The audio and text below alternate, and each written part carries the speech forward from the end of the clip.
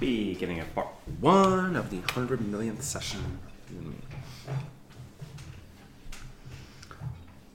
Last time, you and Felicia visited Lower Tavik's Landing, the district of Rowan's Gate, played on the large bridge that's there. One time a grand walkway thoroughfare for giant kin and the such.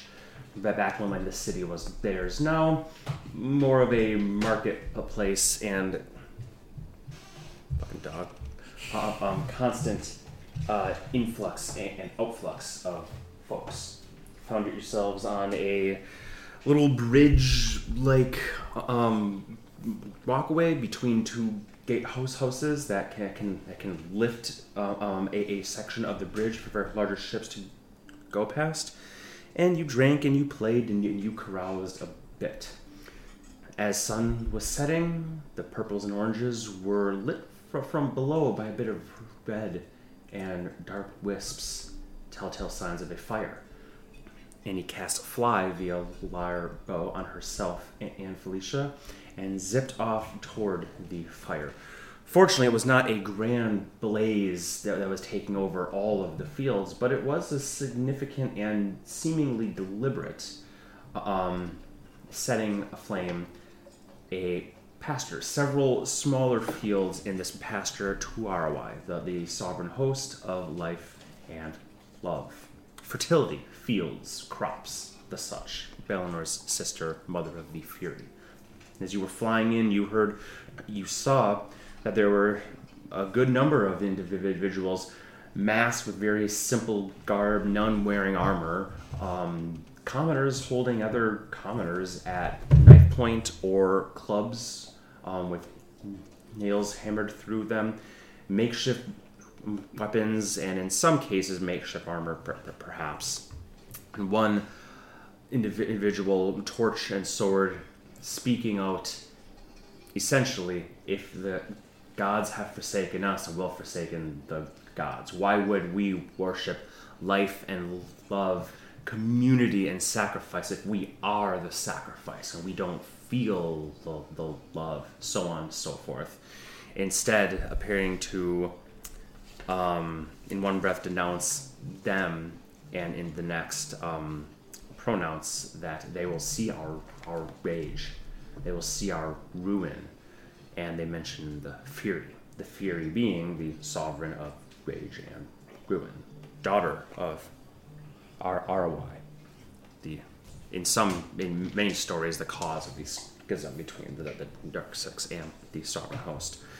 Annie landed and tried to talk sense into them by ripping a sweet chord from her lyre blow and blasting a thunder wave and doing 2 damage. With double ones on 2 d8s. But still, and then she got surrounded and stab, and as such, Felicia stayed flying and used some pyrotechnics to create a smog cloud, and then used a mass suggestion to suggest to 6 of them that they fuck right off and leave these people and flee, which I would say is a very reasonable suggestion when people fly in from the heavens and start to do magic stuff. So it was he's got to be very careful with spells like suggestion. It has to be a reasonable thing. I think that was very reasonable. In fact, Annie had already killed 2 people. Yep, they internalized it as and the one guy who was quote unquote in charge, though how much of that is true, you're not entirely sure. The one who was speaking at the very least, who said, we've done what we came to do. And he was also making comments about if they've silenced our voice, then we will be his hand, apparently referencing Plumber Dirge. So they all fled, but Annie said, not today, as she scampered over and used her circlet to blast that loudmouthed fellow who fell flat on his face. She then threw his corpse into a box, into her magical box, brought it back to Elpris at the estate grounds, and outside opened up the box, pulled out the body, sat next to it, strummed a bit, and said, "Look, Elchris, I'm doing work too." It's like, "You were supposed to be with Felicia." "Oh, I was." "What?" What do you mean? We went down there. Ew. And you asked a few questions. In your own words, what did you get from the speaking with him? I got his name, and that he was a patriot, and the whole hand thing, if they killed the voice, will be the hand, and that he knows many others, but he gave no names. And seemingly to imply that anyone who is downtrodden, anyone who could be helped by those above and are not, are patriots. It was very akin to the tailor. Mm-hmm. Yep. Indeed. You then said, "Well, let's keep him in my box for now. It's disgusting anyways, and deal with that tomorrow," as you and Elchris then retired for the night, or in your own sense, and then slept. Next day would come. That is a short rest for you, so go ahead and mark off any like you get back your bardic inspiration. If you want to use hit die to heal, you can, and you get back your second level spell slots.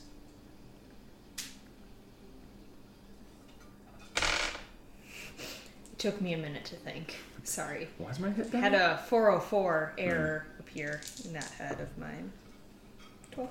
I'll take that. Nice. That'll put you exact, or 84. Mm-hmm.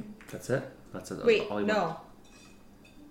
Because I requires attunement. Do I have it attuned? Nope. Lyre, necklace, purple one. I don't, so we're good. Okay.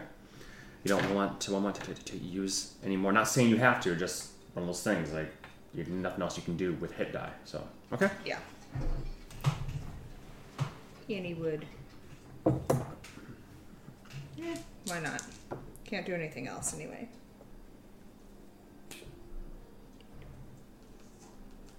That's plenty. Yeah. And my second level, which I used. None. Impressive. Okay. Okay. We'll wake up the next day.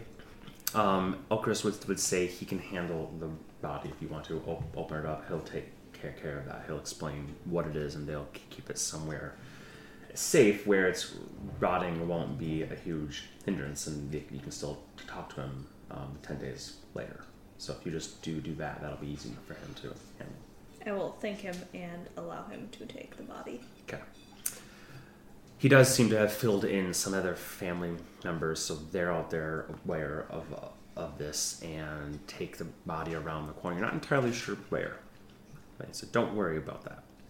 It's just going to be in his office with tied up, just hanging out there. And he just feels like a cat that brought home a mouse to its owner, like, here you go. Killed it for you. Look how much I love you.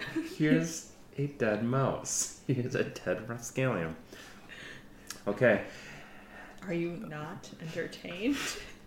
Now, what would Annie do this day as the morning, moves on a bit? She drops off this dead mouse of a man with Elchris. He handles that. She'd go to work. Go to work. Makes sense. And fill in Eklund and Elspeth and what occurred. Elspeth will thank you very much for taking care of that. That's above and beyond what you should be doing. And Eklund would say, well, it would also not be Annie if she. It also would not be Anaxoria if she would not help people in need if she could. I was merely in the right place at the right time. And the right skill set and the right demeanor. Don't sell yourself short. No. I think we could. I think bonuses is in order there. You don't have to do that, seriously. I wasn't even supposed to be in Tavix. But you were. Right place, right time. How many folks did you save from inside the temple?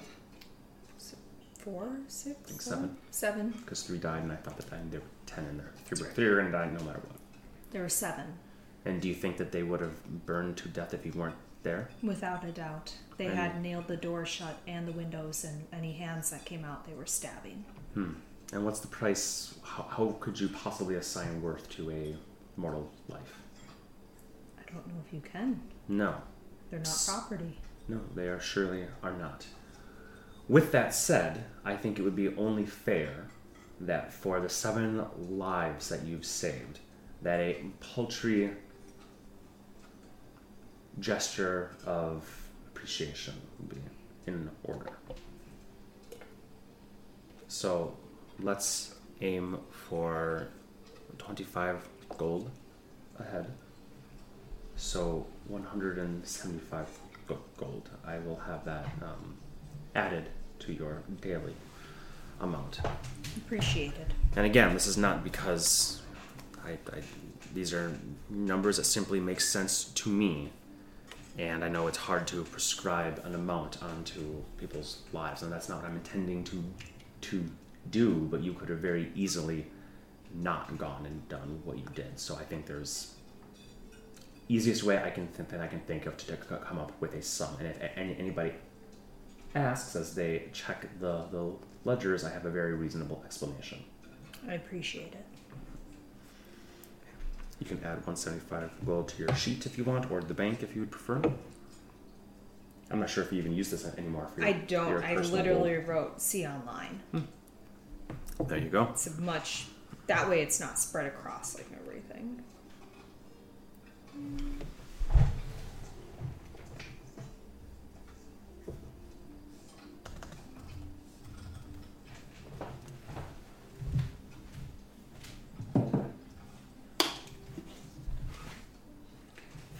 Okay.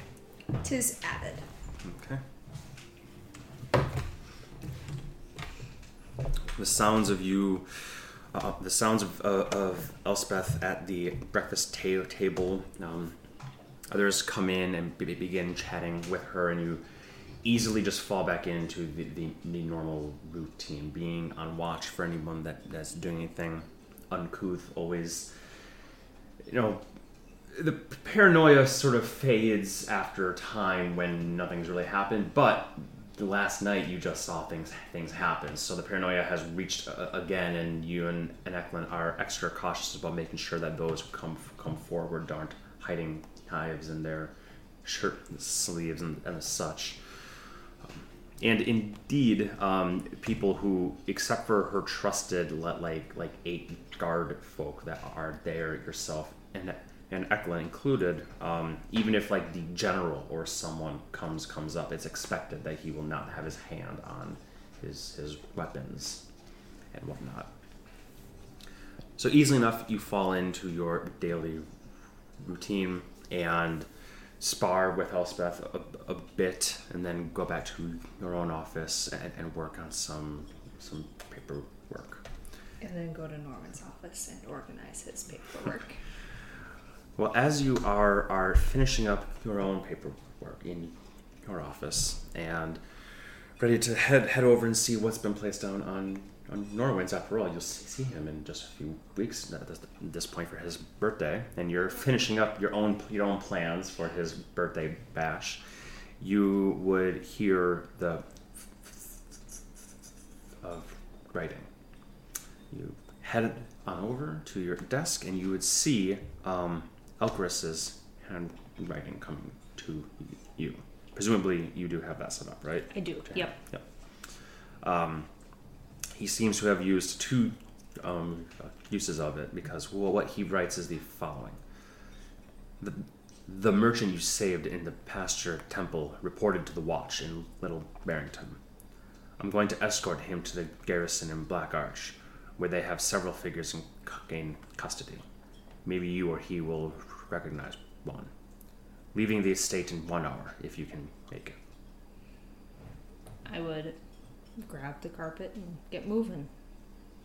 Okay. Do you tell Eklund and Elspeth that you'll be heading out? Yeah. And I would switch to my severe black studded leather armor. Okay. Did you keep that in the palace or in the estate? Palace. Palace, okay. Because I tend to wear it back and forth, and I switch into the blue when I'm here. That makes sense. And then the blue is only for here. That makes sense. You switch out of your fine blues, keep them not so bloodstained, and you switch into your more severe blacks, which can be quite bloodstained, depending on, I'm sure they're washed and such, but still, can't see blood very easily on black. As you get on the carpet and you fly back to the estate here. Now, some of these words that he said, Little Barrington is a district that you've not been to, but you've seen on maps, or you have maps of the city. That is in Middle Tavick's Landing. And Black Arch is in Lower Tavick's Landing. And that is, Black Arch is specifically well known throughout the city for two things. One, it is the only way to get from Tavick's Land, only, say that quote unquote, without magic or coin that's more than what the common folk can. It is the only main way to get from the lower Tavick's wards anywhere up. In other words, it is where one of those large blimp and chains are. Terminus has one also, but that's mostly used for goods. Exactly. Because that's where the end of all that stuff is. So people can use that, but it's not what it's intended for.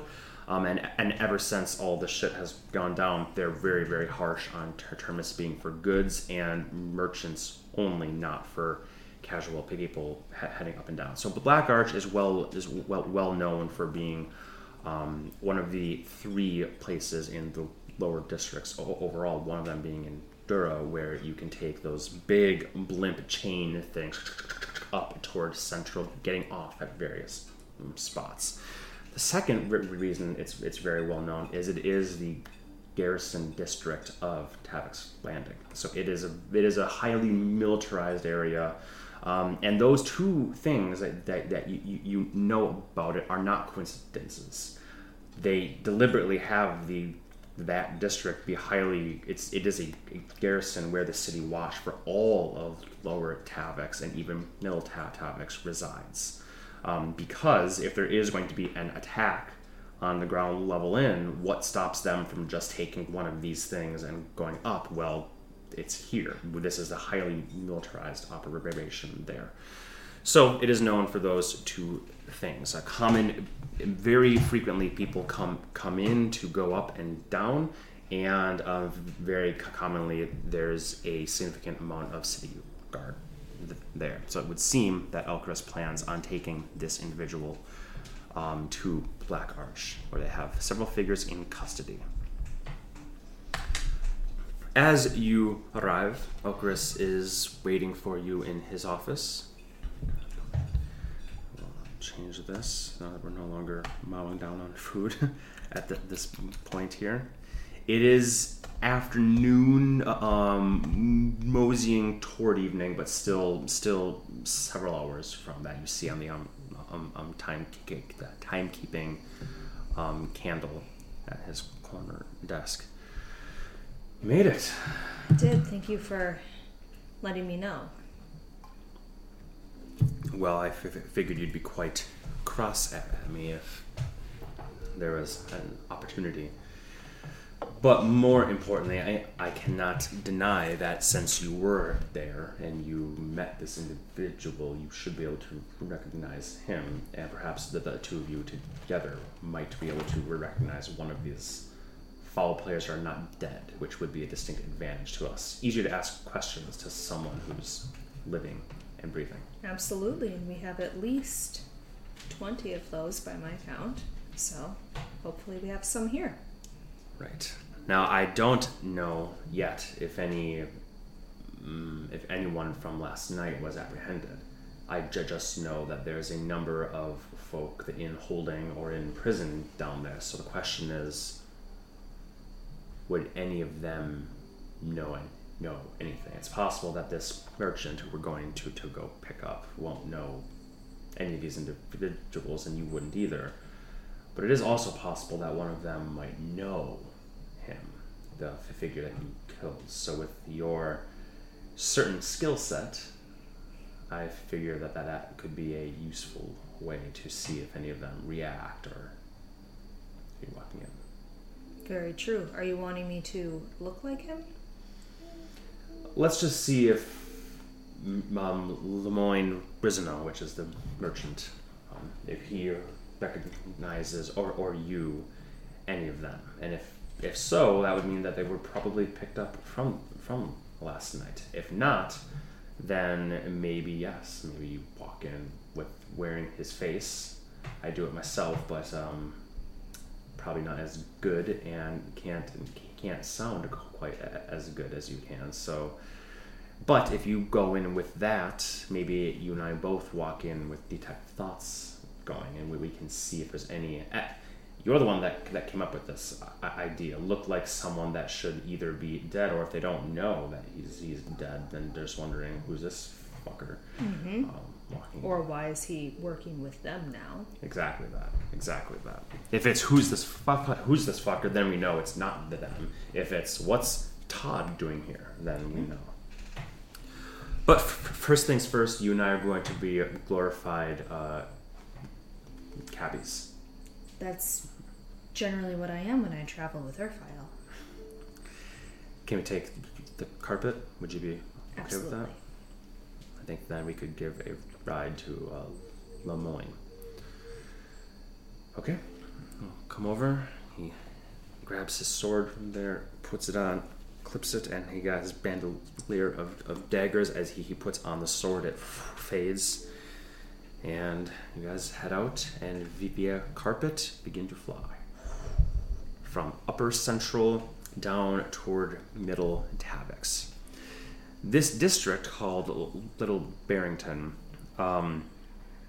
is a fair district. It is sort of right in the middle sort of place. It has some upper residential, some lower. Seems to be very much a residential district, but also some fair to fine shops and services and the such. Lemoyne Brisano, what you maybe thought was a lord or minor noble, appears to not be. Appears to just be a merchant of some sort.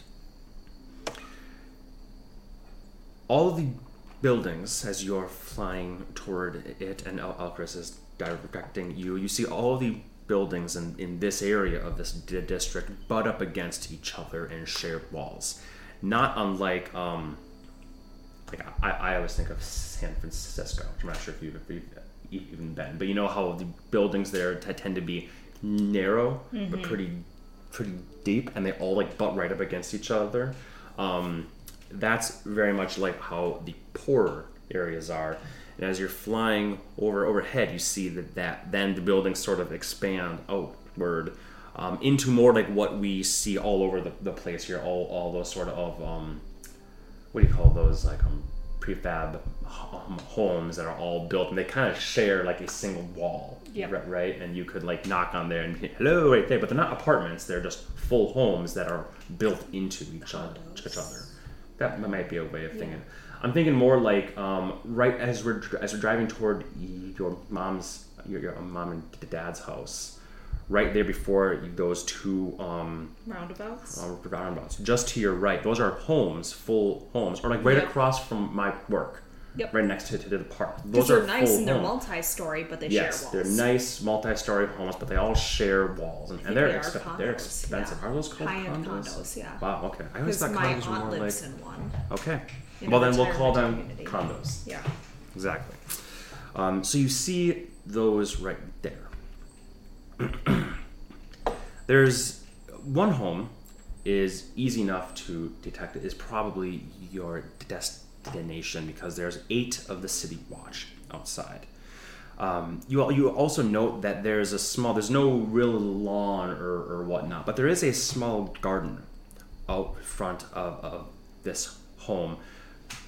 Small picket fence around it, gate that swings open, white painted archway, and the small garden, no more than 10 feet by 20 feet, is lush with flowers and vegetables, and a hanging wind chime that as the wind strikes it spins, and you see it is a golden sheaf of wheat, painted gold sheaf of wheat. So the fact that this person was at Arwai's temple praying, has one of the few nice gardens and has a sign there, and there's 8 city watch. Doesn't take two genius detectives to assess that, so it's probably the place to go.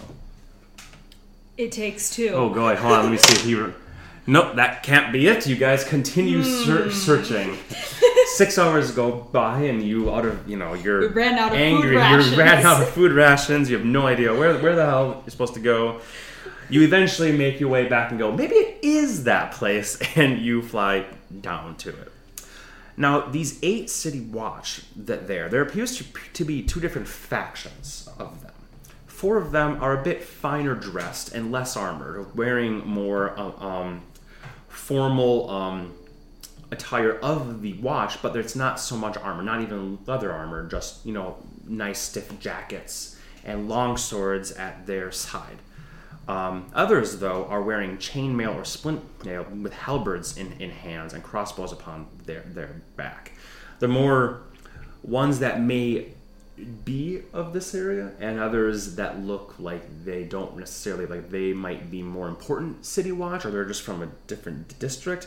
Not entirely sure, but there is one more, so there's 9 in total, but the 9th really stands apart from the others. He is a dwarven fellow, and he looks to be the one giving orders, and you can tell by his splint mail, the axe upon his back, his gauntlets, and he's looking up in the sky as he sees you 2 descending down. You see on his side he's got the berets that denote him as a lieutenant.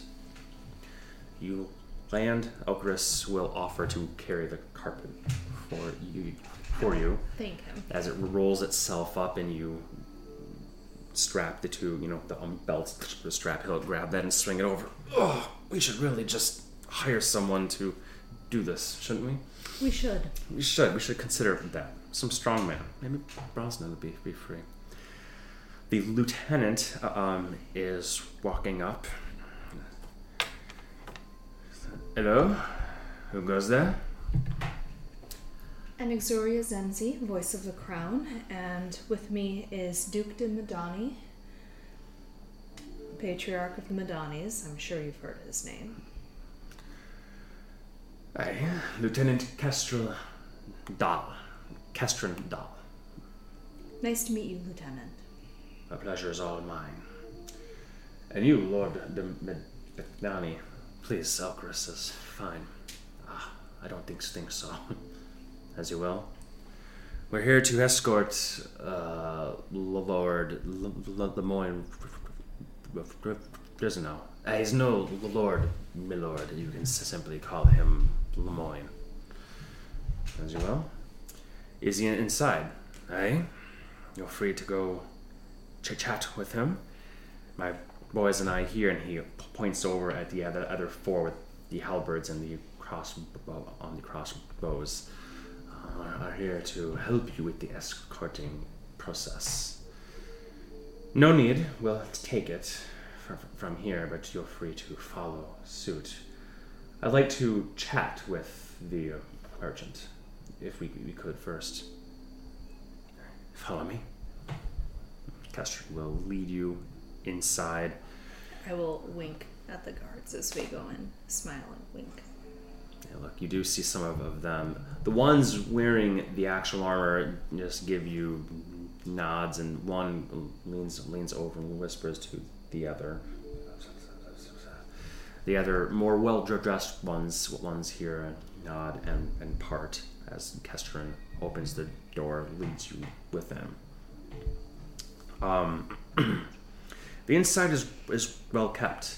An entryway, not, it doesn't say there's no foyer and as such, but the entryway enough that you can knock your boots and the slush and whatnot on the carpet, or at least the men do, and will walk through.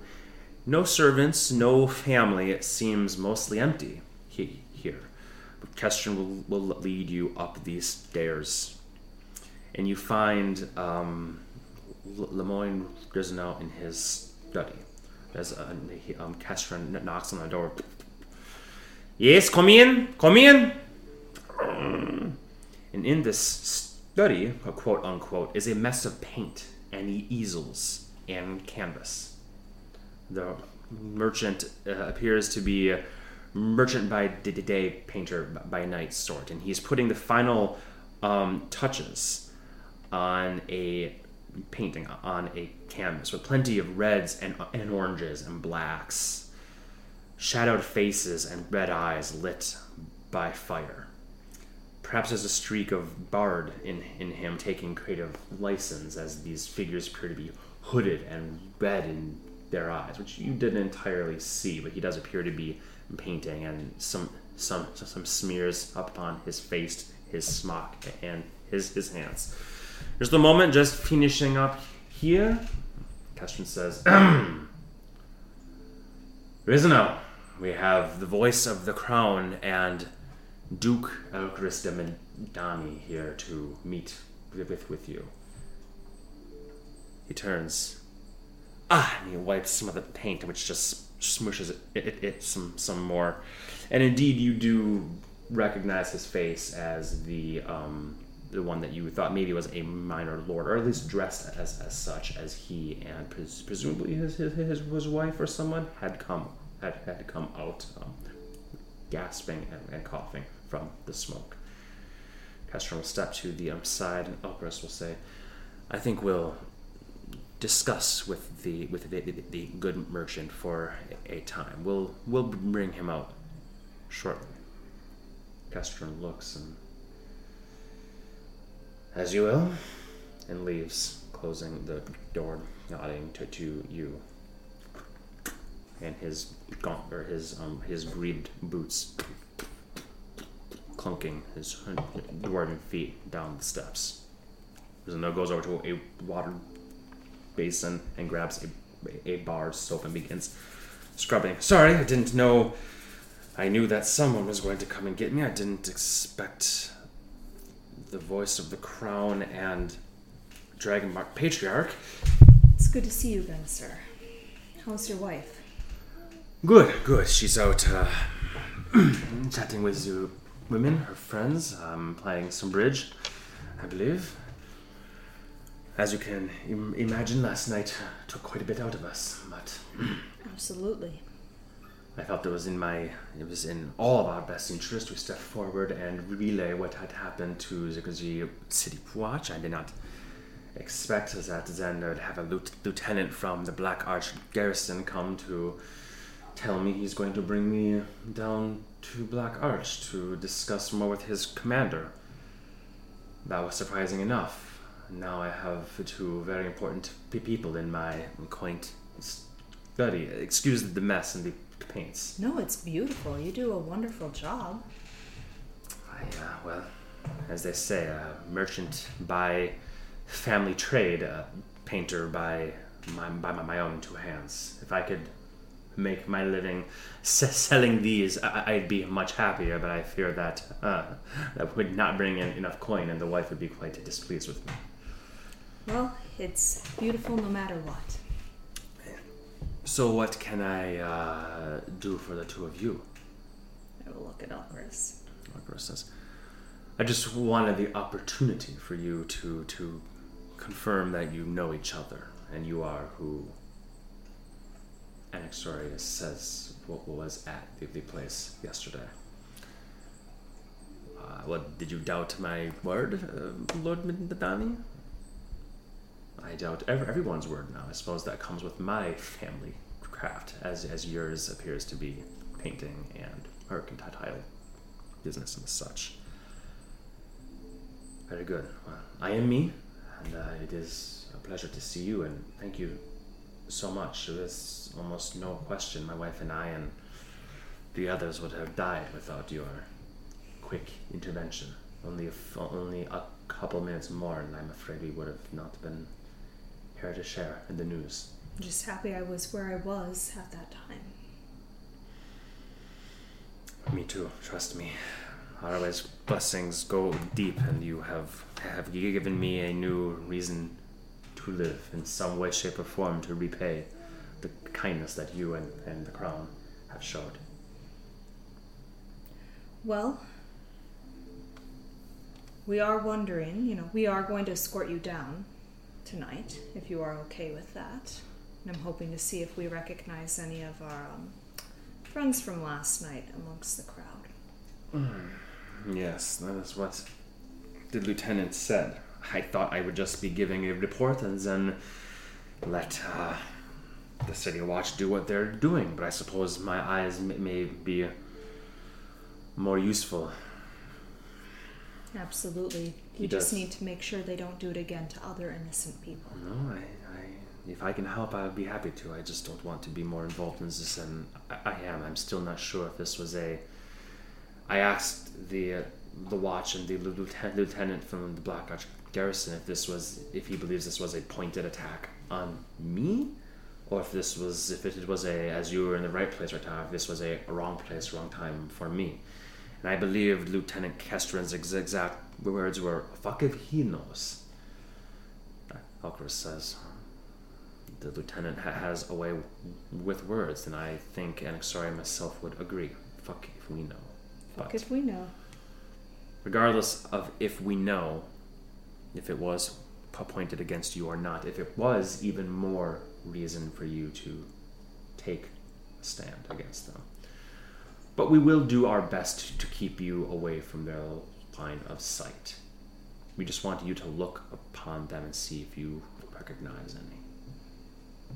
Anaxari will be there as well, by your side. Perhaps 2 sets of eyes are better than one. Nobody else is stepping forward, unless your wife would like to join us. And he says, I would appreciate to keep her out of this as much as possible. Of course. Well, Reznal, he said, no, please, Lemoyne. Very good. Shall we go? We shall. He takes off his painting smock and puts on a nice merchant coat, does the buttons up, and a nice hat. A little tin, opens it up, and okay. How do I look? Perfect. Ravishing. Please. You will lead him down these stairs outside.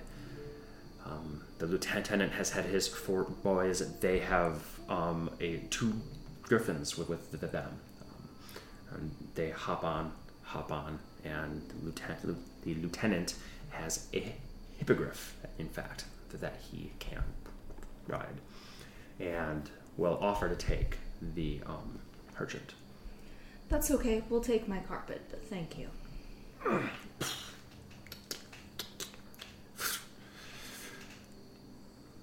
Do the honors. Well,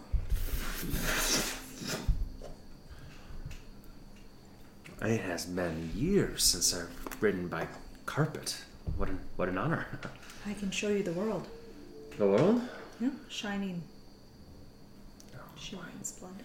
No, we're just going down a level. I'll admit I don't have I have a distaste for heights. So I also have a distaste for beasts. That's why I go by my own good 2 feet when I do visit the pastor of ROI. Do you know? Did it make it? Was it burned down entirely? I'm not entirely sure. I made sure that everyone was out and safe that I could save, and then reported back. Kestrin says, about 2/3 of it is gone, laid waste. The temple itself was too far gone to put out. The fields 2 out of every 3 of them are not but ash. Fortunately, there is that irrigation river that surrounds it, and that was enough to keep the damage mostly contained there. By the time folk came to put out the fires, it was a fairly easy matter to dig trenches and heap dirt upon it, take buckets, and reach into the irrigation. I imagine that whatever miscreants did it quite pointedly. They did not want to burn down all sources of food for the city. Rather, they wanted to let their voices be known and strike at the heart of ROI. Well, it's a shame that the Pastor Temple is no more, but it is a blessing from her that it did not spread wholesale. Agreed. All right, on we go. As he and kicks and the hippogriff runs and takes off, the griffins will wait for you you 3 to take off, and the griffins will. And he is going to be sitting there like, this is a lot like what it usually feels like. Oh, 3. You fly, heading down, basically just off this plateau and it's down, but slow corkscrews around a bit, but it's not the district directly below, so flying over to reach Black Arch. Easy enough to follow because you see those giant chains that are held taut. Even though they're not moving at this moment in time, it does shuttle up and down every couple hours, and right now the blimp is up top. So you all fly down following those, and I'm talking these chains that lift this thing are like enormous eldritch Shipyard things, like chains. shipyard chains, exactly, sort of thing, that help provide lift and also guide it. The blimp does not move by its own power. It simply uses the hot air to lift it, so that the job of the chains is easier. The chains do all the actual heavy lifting and such. So, as you fly down that way, you follow Lieutenant Kestrin Dahl and his hippogriff steed down to the stables at this major central garrison. Easy enough to see where it is. Large, centralized, 4-story tall building. Sorry. Amy just keeps messaging me and she's like, do you do Venmo? And then she requested $415 for my airplane trip. Oh boy. Do you need to deal with that? Me. No, I'll deal with it later. Okay. Yes, so you see this 4-story tall, sort of tiered looking structure, half built into the wall that separates Tavix from Central. So built into the inner wall rather than the outer wall, and only a few hundred feet from where those massive, shipyard chains terminate down there. There's guards aplenty, all wearing similar chain nail or splinter, some just studded leather. Clearly, that was the difference. The other guards are the ones that were in Little Barrington, and these are more the hardy guards of the Black Arch, wearing their blacks. So you fit in quite well with your black studded leather, in fact. The griffins actually have holsters that their halberds can just slide into and such. But they also drop them off at these stables. There's definitely not a griffin for every two of them. They drop them off and they are taken and kept. And you guys fly down, and Lieutenant Kestrin will lead you 3 inside as the others stay out. I do actually have something to read you, just because why not?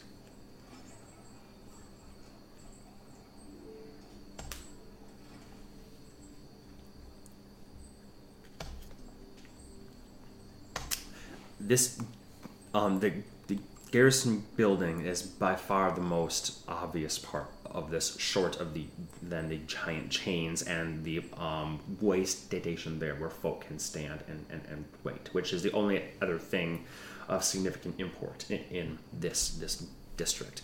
You also, as you were flying down, saw a temple to the Silver Flame, several other temples to Dol Dorn, which makes sense, Dol Ara, which makes sense. Average lodging, poor lodging, some upscale food trades and the such here, services, and about 200 or so residences as well. This district definitely has a feel to it, though. Like, it was designed to withstand a full siege. Every bridge to the outer realms has guard posts and heavy portcullis that can be lowered at a moment's notice. The walls here are unusually thick stone, arrow slits, and murder holes that can be seen in every wall. This massive tower of black stone dominates the center of the district. That tower, that 5-tiered, it's almost like a tiered cake sort of thing, a 5-tiered cake tower that is the garrison of the city watch. Very much if you want to get into our city and go anywhere else, you're going to have to get through this district first. It does make it foreboding, especially the sense that without the use of magic or flight, all traffic to the higher wards must pass through here. Fortified spires and guard posts are everywhere, and entrances are already discussed that.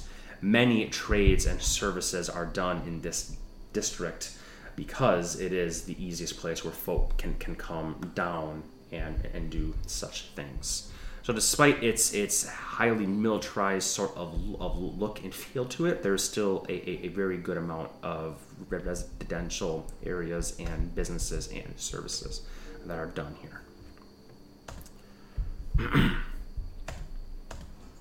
As you enter into this large 5-story tiered garrison building, you are met by a human woman who is wearing splendid mail, has a long sword at her side, and again a heavy crossbow strapped to her back. She will bow slightly in all your directions, and will introduce herself as Commander Ayana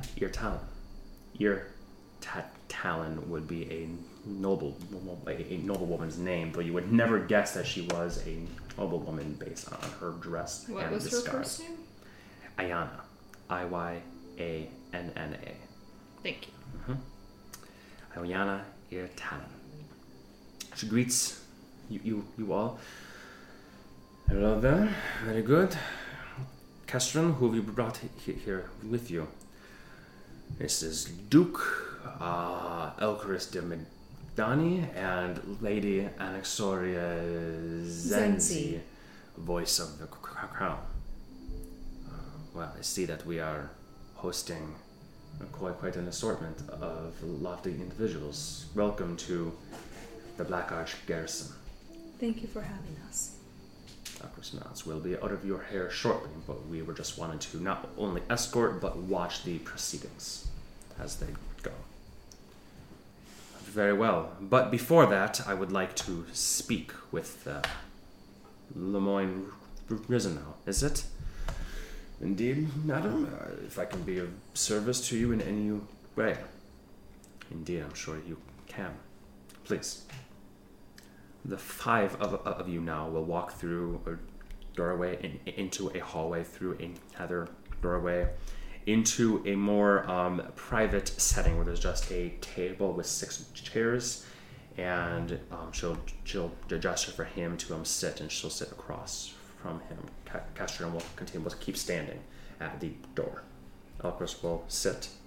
I'll sit, and pretty much the whole time since we picked him up, Annie would be like casually chatting and just like trying to create an air of like, I'm on your side, we're friends. Don't feel like you're surrounded by a bunch of people who are just gonna like murder you.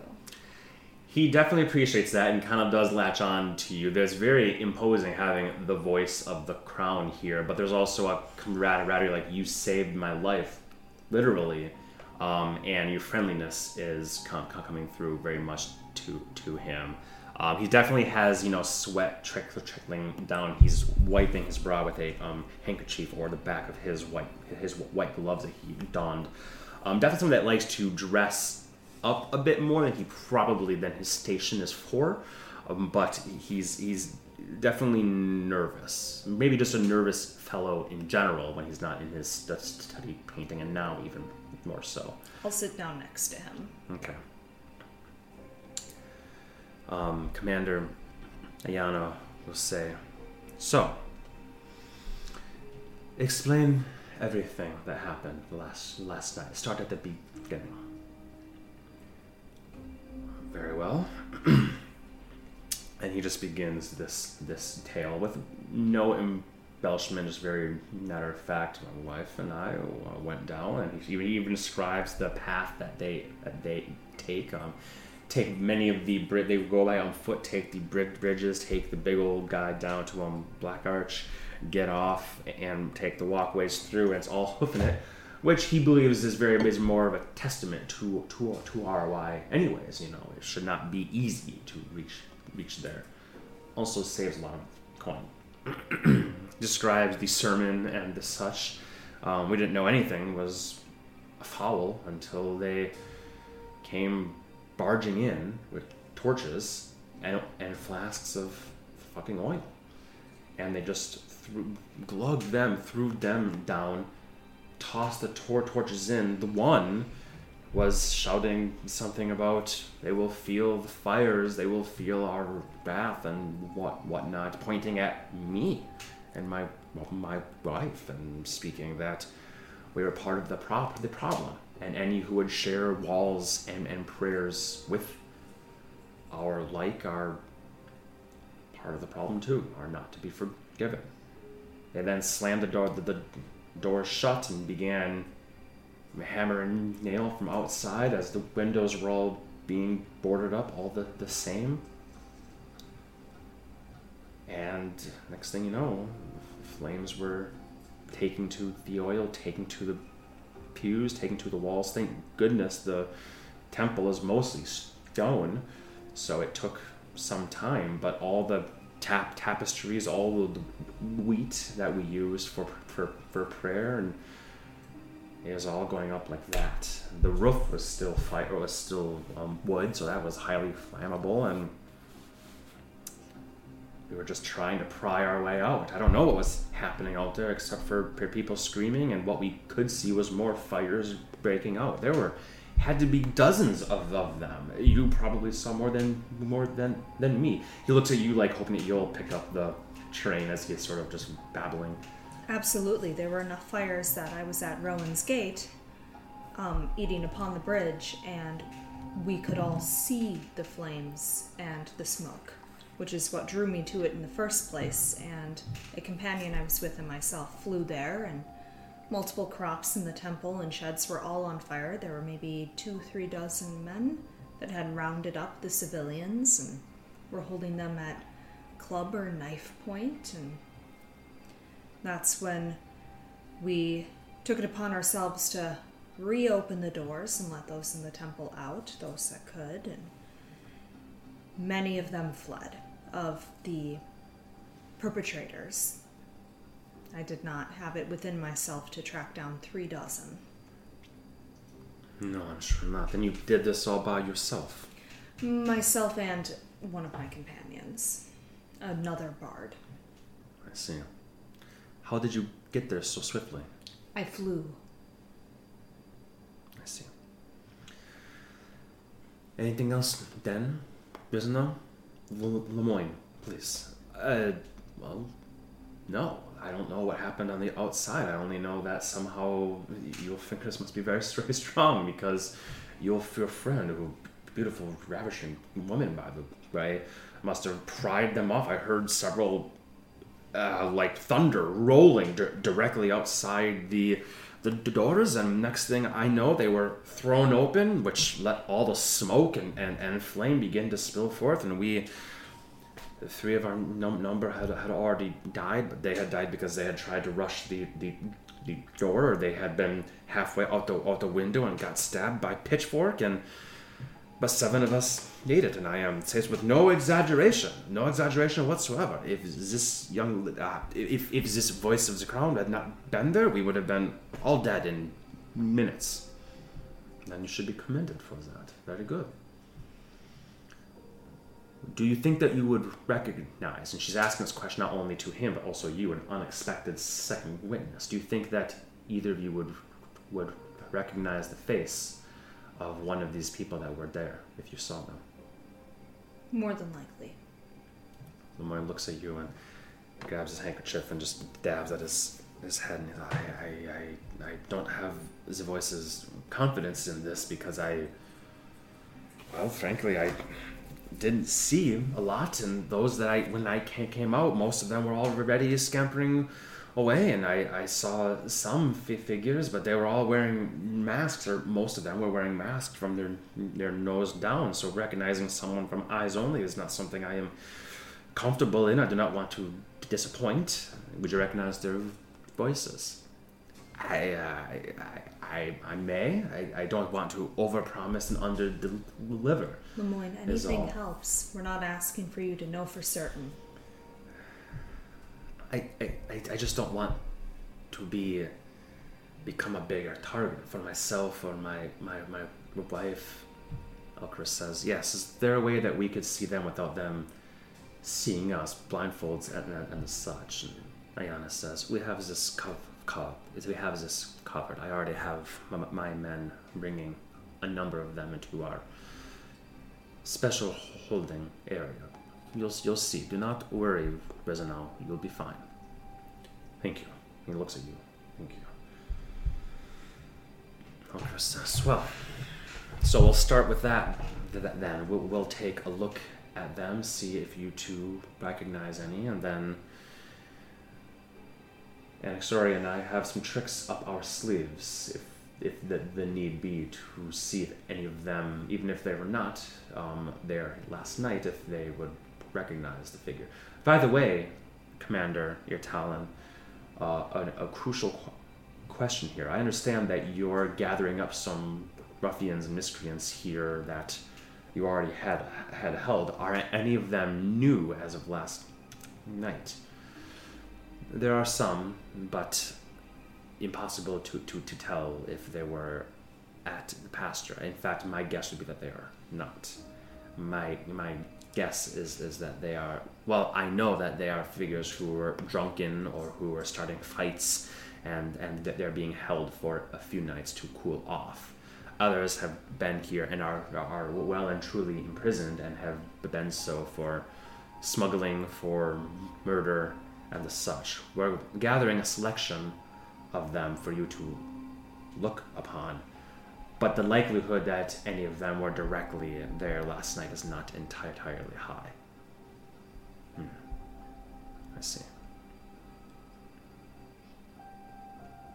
Well, then you and I will have to think up ways to rile them up and pull the rats out of the woodwork if the need arises, which it looks like it might. I have an idea. We'll cross that bridge when we get to it. You and bridges lately. They seem to work for me. All right. Are your men prepared? Gestrin, go check. Hey? He'll open the door, walk out. Sticks his head back in. They're ready. Stand. Follow me. Well, lead the way, Kestrin hanging back to close the door as you three go. He'll follow, so it's her and him at the back. As you go back in the hallway, down the steps, through another door, still staying on the ground level here until you reach a staircase where you go up, and you'll be on the 3rd floor here. You've not seen any cells yet. You're in the hallways and the such, but she leads you through another doorway into a hallway that's only about 20 or so feet long, and just a door here and a door there. The only other obvious thing about here is there's a narrow gap in the wall. in fact, 2 gaps. One that's around human eye level, about 5 feet up, and one that's about 3 feet up. The gap being about much. So humans, but also for dwarves and halflings and gnomes and such. And Annie, the 5'1" a little bit high for you. The other one's a little bit low. So unfortunately, you're right at that height. I'll just crouch down. Yeah, the gap is about 6 inches tall, but it's about 10 feet wide. And there's metal bars in there as well, every two inches or so. So there's essentially no way that anything could easily come in or out. There are the hallway gets a little bit cramped once you 5 come in, because there are 2 guards in there as well, both with crossbows, with a bolt in them, but not cocked back and such. But just in case any funny business happens through, they could. But as you walk in and look, you see, as you probably are already guessing, two-way mirrors don't exist so much here. So this is their version of that, where you guys can peer through, and you see along the wall are 8 individuals of varying races and varying ages and varying states of bruises, scratches, or non-blemished folk. There's 4 guards inside as well that have their short swords and long swords at the ready. Some even out, and crossbows knocked as well, in case, just to make sure they all stay in line. The 8 individuals in varying heights and whatnot are there, all have their arms shackled behind them and have chains around their ankles as well. They are all you can't tell at first, but as you're looking through, you can tell that the links of their chains are also clipped to the wall, so they can't even get off anyways if they wanted to.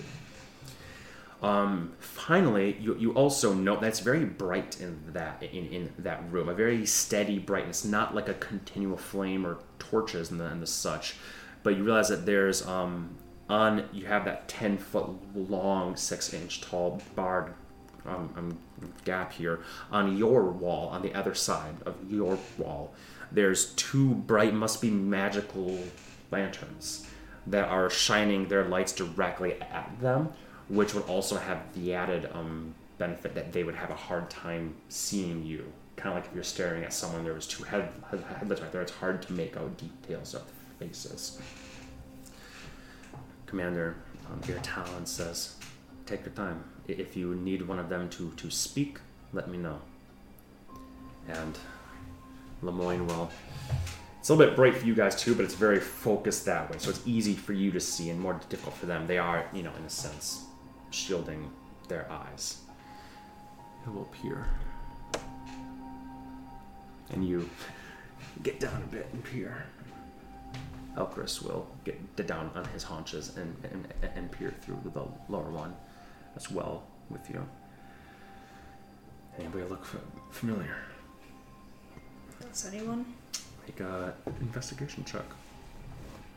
That will be 16. Go ahead and make one for Lemoyne as well. That's a 1. 1. Man is too nervous. The sweat keeps getting in his eyes. He's too nervous there. And again, he didn't see a lot. He was already in there doing his prayers when they busted in. What the fuck? Oil that. Fuck you with fury. And all that. So you see him licking his lips and wiping away and peering, like almost having his nose through. And then Kestrel is like, "Hey, back up a bit." "Oh, right.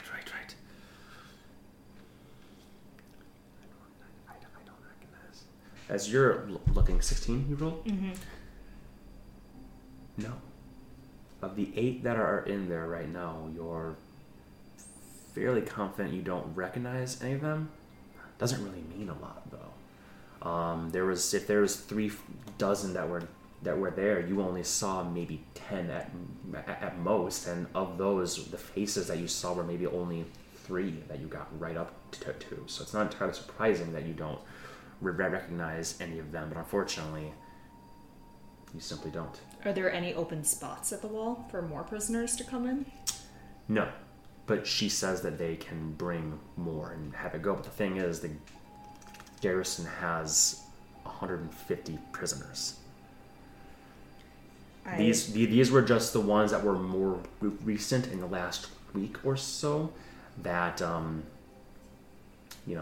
that were captured for violent reasons or smuggling reasons, sort of thing. Because I would nod to her and then nod to Elkris and then back up. Like, I want to talk to them in a place that I know for certain people can't hear. Mm-hmm. She cast her watch. I lean back as you guys head out. They actually no, you would go not the doorway that you just came through. You'd go through the other doorway that's there, which just has a hallway that twists, but then a door right there that she opens up, gestures inside, and there's just two tables in there with 4 chairs apiece. She'll close the door and flip the latch, so you guys are locked in. There is a way for me to tell if they knew who seemed to be the ringleader without. So I didn't recognize any of them, but that doesn't mean anything. I could disguise myself as him, have you lead me in shackles, as if I were also going to be put upon the wall. And I can listen for if I recognize anyone's thoughts, or if they recognize me. Well, you can make a convincing disguise. I will change into him. Magic. Of course I can. Good voice. And you can read their minds. Is this a Medani trait? And Elkris will smile and say, more than just Medani's are capable of such things. And Anaxari is capable of a great many things. I trust her with this. If I could enter with her, I can likewise disguise myself perhaps as another a random person, one who looks the part. 2 of us might be better than 1 as far as the number of individuals there. We could split them up. You read the first 4. I'm led further in. I read the second 4, for example. That could be smart. Would that be doable? Ayana says. She smiles and says, yes, it could. And we have our own tricks as well. If there's any questions that you have for these individuals, we do have the capacity to cast a zone of truth upon them. We simply do not employ this frequently because, like I said, we have 150 prisoners in here. So, what do we do that to all of them? It does not make sense. But if there's one that you want to ask more questions to, we can seclude him, perhaps even in this very room, and we can combine our efforts. Let's see if we pick any of the lineup and then see if we want to seclude them. Very good. Follow me then. Perfect. She'll lead you down a bit. She'll whisper to Kestron what the plan is, and he'll nod. Very nice. She'll head out and get just manacles for you two, which are pretty, they're pretty tight right here with just a single chain link right there, and then that hooks on the walls. She will, your ankles will be shackled, but those have longer chains there, sort of thing. Long enough that you can walk easily, but not so long that you could run. Exactly that. She'll have herself and one other guard lead you 2 in. Right before we go in, I'll cast Detect Thoughts. Okay. Easy enough to do. Your hands are it's a little bit tricky, but enough for you to pluck at your lyre bow to cast it. Elkris will do his hand signs, and his mark will flare. Well, I guess he would be disguised, so yeah, you both will do the disguise, and then his mark will flare, but you won't really see it as he casts it, and you cast it before handing your lyre bow over, or setting it down in the doorway before you enter. With that, the door opens. I think I would actually change it so it's smaller in its form. Okay. So I could still have it on my person close to my hands in case I need to dimension door or something. Yeah. That makes sense. Yeah, it can be smaller. It just needs to be instrument I'm proficient with, right? yeah, it needs to be a stringed instrument that requires two hands. I think all stringed instruments require hands. So like I'd probably make violin it or like a lap harp. Ukulele, lap harp makes sense to me. I think, by the way, you actually can do dimensional without that, because it's just a verbal. That's how that one half. Yeah, that's how the one half is a purely verbal spell. And he would just want to be careful. That makes sense. So you can tuck that maybe in your back so it's not so obvious in your waistband and such. Yep. Okay. The door is opened up, and you're led in by Commander Ayana, and she kind of shoves you a bit toward, and Elkris is being led on the other side, as if you're going to be flanking the two of the 8 of them there, so you have the further 4 in as you're shoved in, both of you having your detect thoughts going, and the door slams shut behind you, and Commander Ayana says, 2 more for the line. Just shoves you forward again as you're making your way.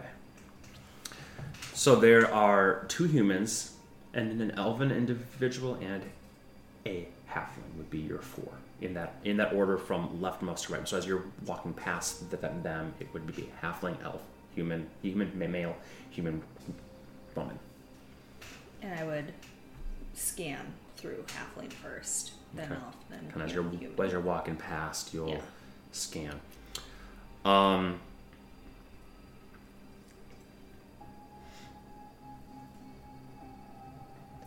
Surface thoughts of the halfling would be, who's this fucker? Why are they doing this? Immediately move on. Moving on.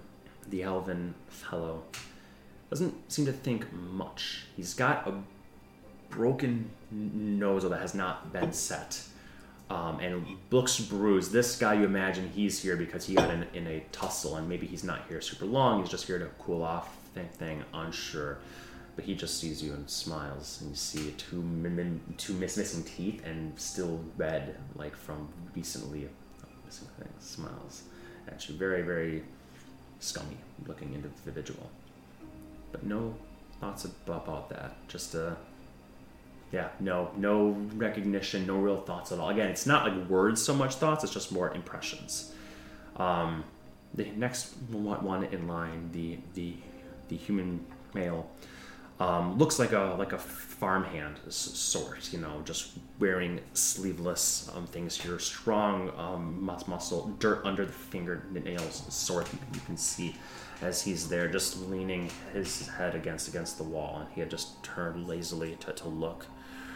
Bruised face, black eye still that looks like it's healing slowly, and as his following you, like eyebrows furrowed, but then distinctly looks away from you as you're walking past, kind of not making eye contact but just walking. As you focus on him, you hear the general thoughts that would translate in words into, what in her name? How's Casimir here? Ruin upon these fuckers. Did they get him too? Would you go to the woman? I would. She, again, doesn't even really look at you, just not really carrying hair across the side of her face, doesn't meet your eye or anything. She has a distinct smell about her, a smoky smell. Husk smell, and her bare arms are also very, very red. Like, there's like splotches of red, and her veins are very, very obvious, and there seems to be bruising throughout several spots. Her mind is essentially blank. She's out of her mind right now, even though she's probably been off the stuff for several days. You don't get any recognition from her. She doesn't even look at you whatsoever. Then I would go, because that's 4 turns, and technically I have 6 turns, right? Mm-hmm. I would go back to the halfling and just surface. well, I'm being shoved, and I would like laugh and say something like, "You can't stop all of us patriots." To the halfling? No, to the guard, but loud enough for them to hear. Right, but you're focusing on the first guy of the four. Correct. Okay. You can't stop all of us patriots, yes. You say. Make a deception check with advantage because you are acting as somebody else. Ooh, 27. Natural 20. I got a 17 for my other one, too. Nice. 27. As you say that in his voice and everything, the halfling just looks at you, brows furrowed, and just thinks, what the fuck's he on about? And then I would switch back to the elven guy. The elven guy just nods his head in agreement, but doesn't seem to recognize, based on the little bit you're getting from his mindset, it doesn't seem to be like he recognizes you as a person, but he is in agreement with your statement. Like, yeah, let's show him, sort of thing. Okay. Yeah, that would be my turns. I was mainly trying to pick up on, even if they didn't know who I was, do they know anything about, like, patriots? So. Yeah, you don't get the sense that the elf knows, like, capital P patriots, but he's like, yeah, you can't stop us. He definitely, he probably lives down here and is familiar with the idea of, like, yeah, it's our turn to take back, that sort of thing, sort of stuff. But the human is the one who straight up was like, what the hell's Casimir doing here, sort of thing. So yeah, the elf, maybe, the halfling doesn't seem to at all, and then the human knows your name. She'll push you against the wall. Stand there. Don't move. We don't have a hook for you, but we do have a crossbow bolt with your name on it. As one of the guard lifts up, not knowing what the plan is here. And she'll step back. Alcaris will just hang his head and look over toward you down the line of 8, waiting for you to think something. Do you meet his eye at all, or a little bit? I will, because as she's stepping back, I'll pretend to, like, I'll spit where she was, and, like, as I go, I'll, like, look over and almost, like, nod as if I were just, like... Yeah. He shakes his head a bit. Fuck you. Fuck this place. Take a look at us. If you want, I can pull my pants down and have something better to shake a shine at. The guard comes over and puts his hand on his chest and his neck. Alcaris says, fuck you, you kinky bastard. Ayana says, enough! Take him out! And you, spit at me again. She'll come over and she'll punch the wall next to you.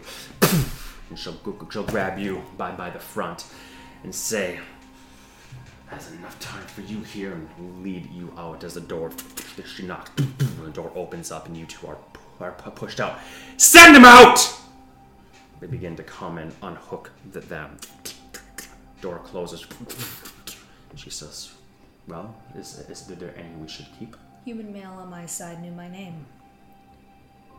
You go, understood. Wait. That one! They point. She points. The human's like, what? This way. And the guard comes and has him, and he goes, what? No. What the fuck is this? Just take me back to the holding cell. The guard says, shut up. Before they take him all the way out, I will whisper though, my name's Casimir. So that the captain knows and everything, so they can pretend they know me. Casimir. Got it. They will lead you then to the room and sit you down in there, and they'll say, pretend like your arms, like your shackles are hooked to the back of the chair. Of course. And they'll have you seated so you're facing the doorway. Mm-hmm. And then they'll... Mm-hmm. Yep. When they're leading in, I would make a point not to make eye contact, as if I were pretending I didn't know him. Mm-hmm. Mm-hmm. So the guard fiddles down their fake with your shackle. And I will cast Detect Thoughts again before they bring him in. Okay. ding, ding, ding, ding, ding, ding, ding. And you cast, and then you put your hand against the string so they don't reverberate. As about 20 seconds after your seed, the door opens up again, and this fellow is brought in.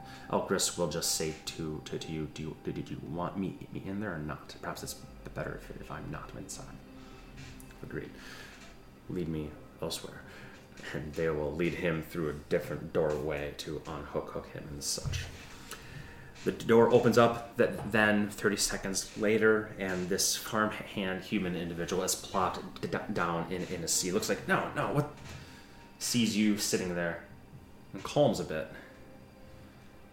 What's the meaning of this? As they kick his knees and plop him in the chair, and actually do use a double hook chain thing to hook the one thing and hook through his loop. He slumps. And I'll be focusing on his thoughts, but not looking at him. Okay. Thoughts that you get right now are more of the same, like what the fuck, but now it's like, wait, why would we be here? Ayana has led him in, and will stand there behind him, putting both of her hands on his shoulders. A bit of a massage with her gauntleted hand. You see him, and she comes down. Her short blonde hair. Says, Her short blonde hair swept over one eye. She leans down. It cascades down half over his face. He looks over.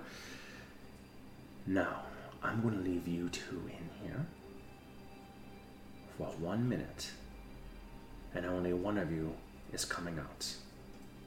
You figure out how I'll decide which, and she'll pat him on the shoulders hard, and then shove him against that. She snaps her fingers, the door opens, and the other guard steps out as well. There is a little door which you see they crack a bit.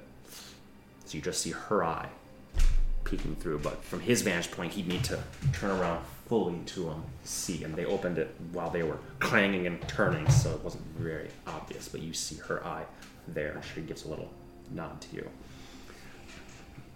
Did you give them anything? Looks at you like, give them what? I don't know what you're talking about. In his mind, you hear, what the fuck is he doing? They're listening in. What the fuck, Casimir? I think you should be the one to get out of here.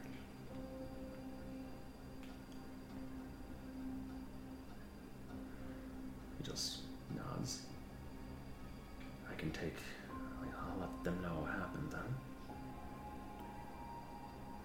Please do.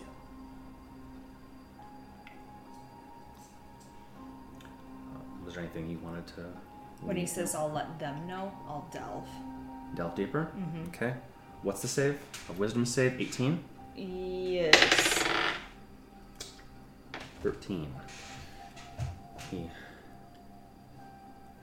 licks his lips, and as you dive deeper in, you definitely get a strong sense of gratitude, like, oh yeah, I'm glad it's me, but also confusion, like, why me? I'm nobody to this. And Elkris, you hear in your head him say, remember, location, location, location. We need to find where they are going to meet. Where they meet.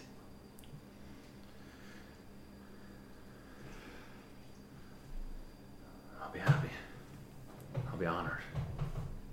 Do you know next time? Has the time changed for meeting? Looks at you a bit, furrowed eyebrows, like suspicion now climbing in outside, but on inside you nesting nicely in his inner thoughts, not just surface level, but his inner thoughts. Why would the time change? Not yet, but maybe now with you captured, it might, but there should still be a Targovist Brewery. But he doesn't say anything. Just a... I'm going to let my illusion make it look like blood is starting to drip down my face. As if they had hit me really hard.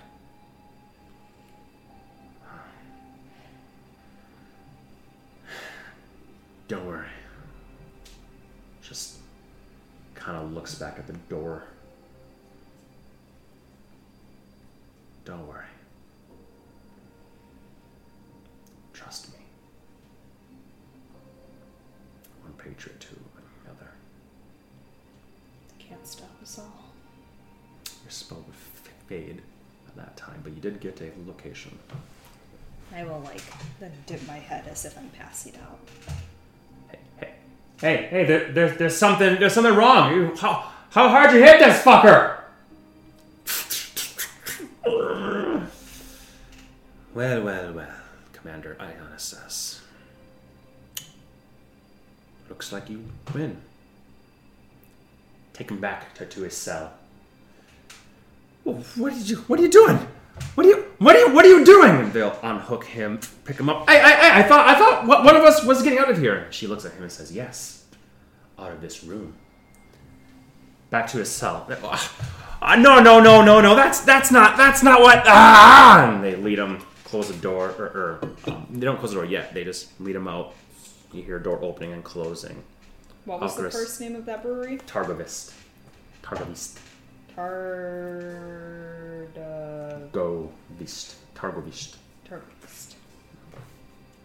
I can hold the pen. Okay, thank you. Mm-hmm. Elkris slips in, looking once again like himself, and will sit down next to you and say, "Boy, it's a good thing I know what you really look like under that." I will shut it as I look up. Handcuffs are still on, though. Iana comes in, looks at you two. Please. Here? Where else? Commander? She'll close the door and lean against it, blocking where the eye slit could be, and will say quietly, she rushes the hair out of her eye and across her back. Anything? Didn't get a time, but Targovist Brewery. That's the meetup.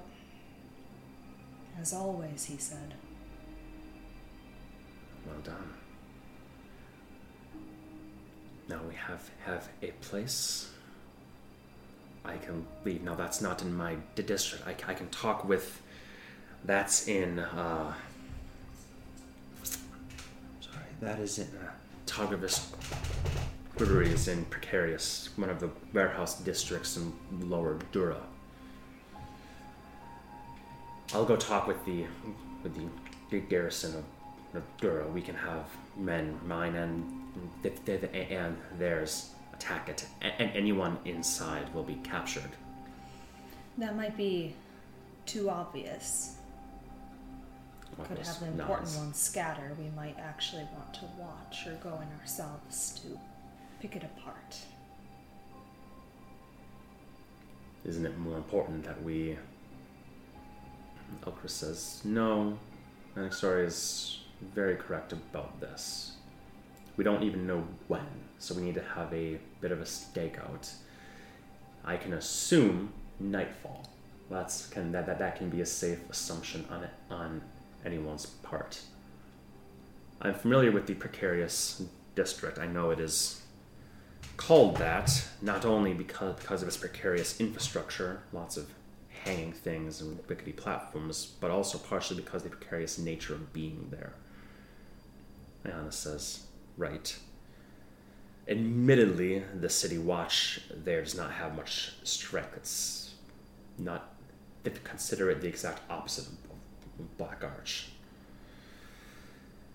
The Watch hardly patrols there except in large numbers 3 times a day, Elkris says precisely, and that means it's a routine easy enough for the locals to recognize and make sure they're out of eyesight and earshot. Iana says out of sight, out of mind. Precarious is run by the people there, not by the city watch. It is dangerous. If you even attempt to have a bunch of armed city guards stampeding in, we'll be lucky to capture any, and we sure as hell won't be capturing any of importance. I think you're right, Annie. We should go in disguised.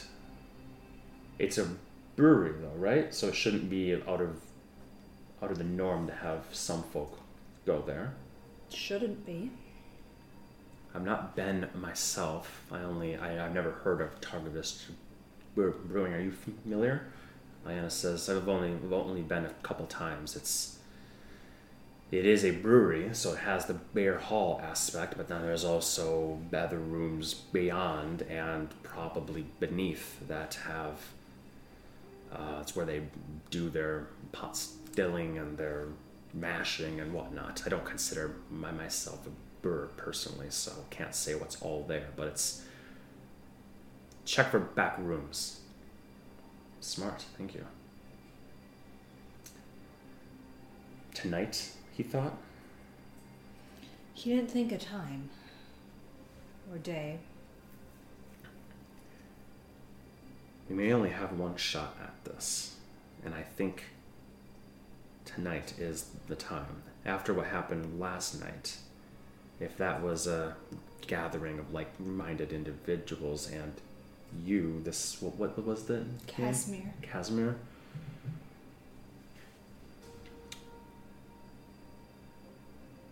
If information somehow leaks out that Casimir is dead, which they would know, actually, not even information being leaked out. If they know he's dead, then their meeting tonight may be to discuss what happened, do a count of who's still alive or not, and choose a new location and time. I think we need to go tonight. I do take you to the finest places, don't I? You do. But in all seriousness, and he says this low, not privately because she can still hear it, but he says it very much looking into your eyes. I don't want to put you in any more danger after you just fought last night. But I can't let this opportunity slide. I feel fine. Take me with. I will feel more comfortable by your side. I can always bring others. I can bring some of my family. I can even bring Kedra and Brosnan instead. I'm not going to risk you bringing a second cousin. I'll go with you. This could be serious. Precarious is a dangerous place. Of course, you need to stop. Okay, I normally wouldn't be so concerned, but you just fought yesterday. I am feeling fine. I'm not tapped out. I have multiple bed chambers I can spend days in after this. Fair enough. And I'd obviously rather bring you anyways due to your unique skill set with both tongue and spellcraft. And also by the time I could even find Kedra and Brosnan, fill them in and get them in place. I think the fewer of us that know about this, the better, and the fewer of us that go, we don't want this to be a stampede, and he says a bit louder, looking at her. I'll trust you to do what you will, but I think perhaps both plans have merit. Do you have any means of informing me when it would be safe to have the guard there in Precarious march their way? As the voice said last night, she did not have the ability to apprehend a few dozen folk. If you two are going to be walking into a wolf's den, just the two of you, I don't want to let even one of these rats escape. Fair enough. Annie, do you think you'll have the ability to do ascending to the commander? As long as I'm not fully tapped out, yes. The voice will message you when she believes it is wise for you to begin your thunderous stampeding in.